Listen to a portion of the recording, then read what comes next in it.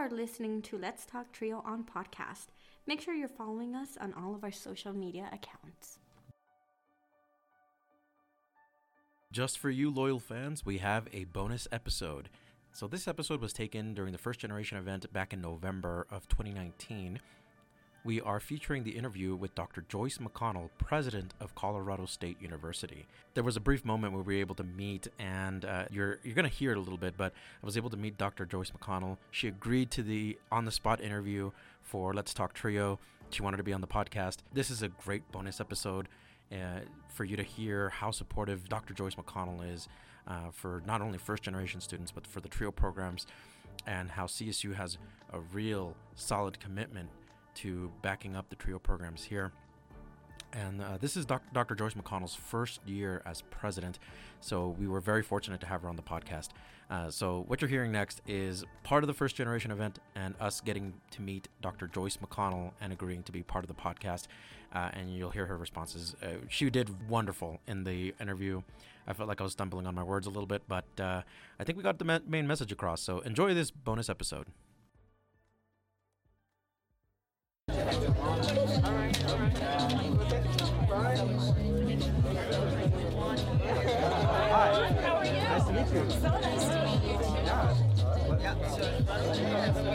We'd love to honor you. Yeah, absolutely.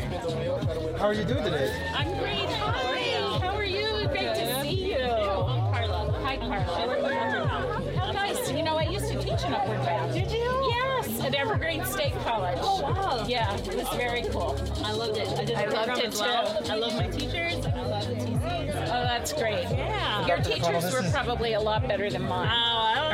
Than I was. No. This is John Russell. Hi, nice to meet you, John. How wonderful to meet you. So we're doing a podcast just talking about first generation students. We'd love to kind of get your perspective and see what we want to talk about.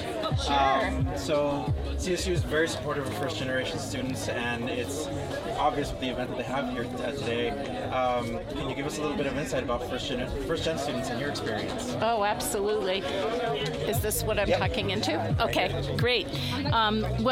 This fair, first of all, is so wonderful to spotlight our first-gen students and all of the ways in which we're interacting them around success. Just thrills me. And one of the reasons I wanted to come to CSU and to a land grant is I knew that it had really robust Trio, Upward Bound, first-gen, access, and then it didn't leave out the success part. So for me to be here is just this incredible gift. Awesome. And we're honored for you to be part of our podcast. So we are really talking about Trio programs and being on the First Generation event. We're really capturing students' stories, and we've heard a lot of positive experiences so far about CSU and how supportive they are.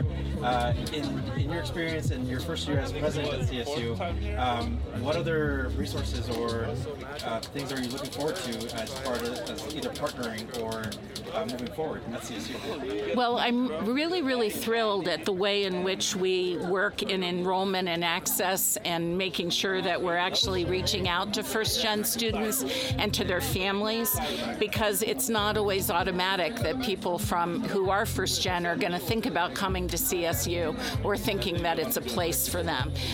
So the engagement piece, I think, is so very critical, and I want to see that expand as much as we possibly can.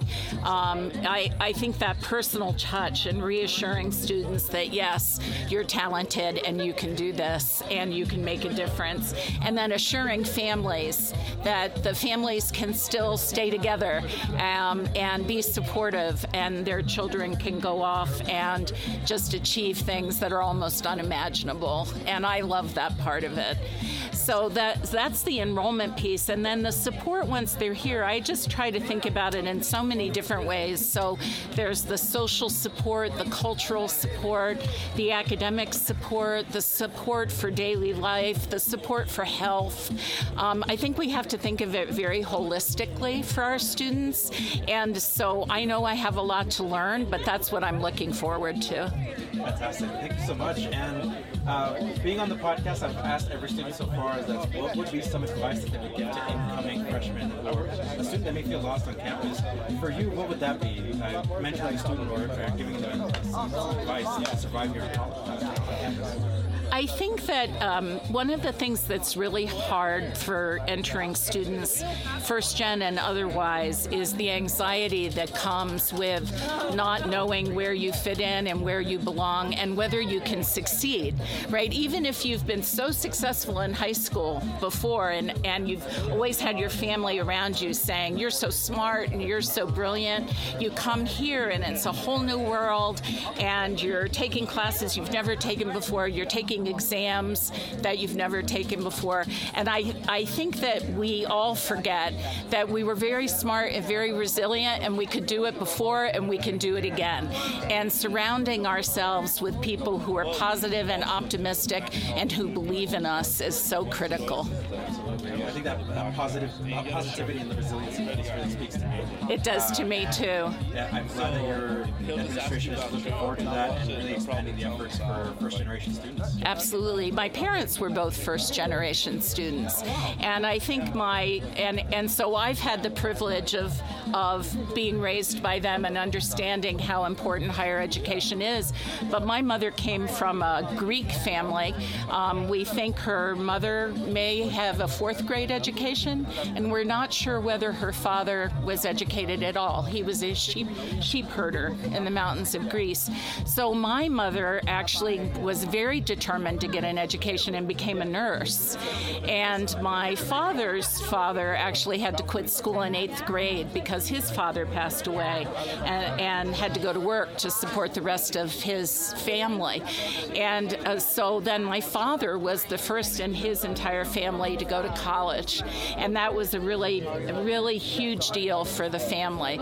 And so the fact that my two parents met, they were both first gen, and they both met in the military in Germany, that with the two of them coming together and being able to see the value of higher ed and how it changed their lives, I think we grew up never ever thinking that anything but going to college was an option. And so I really appreciate and thank my parents so much for what they were able to share with me. Well, the spirit of you giving back for the show through your administration, we're really grateful. Thank you. CSU to be our president, so thank you. Thank you so much. Really, thank you for this great opportunity. Absolutely, thank you. Bye. We have Dr.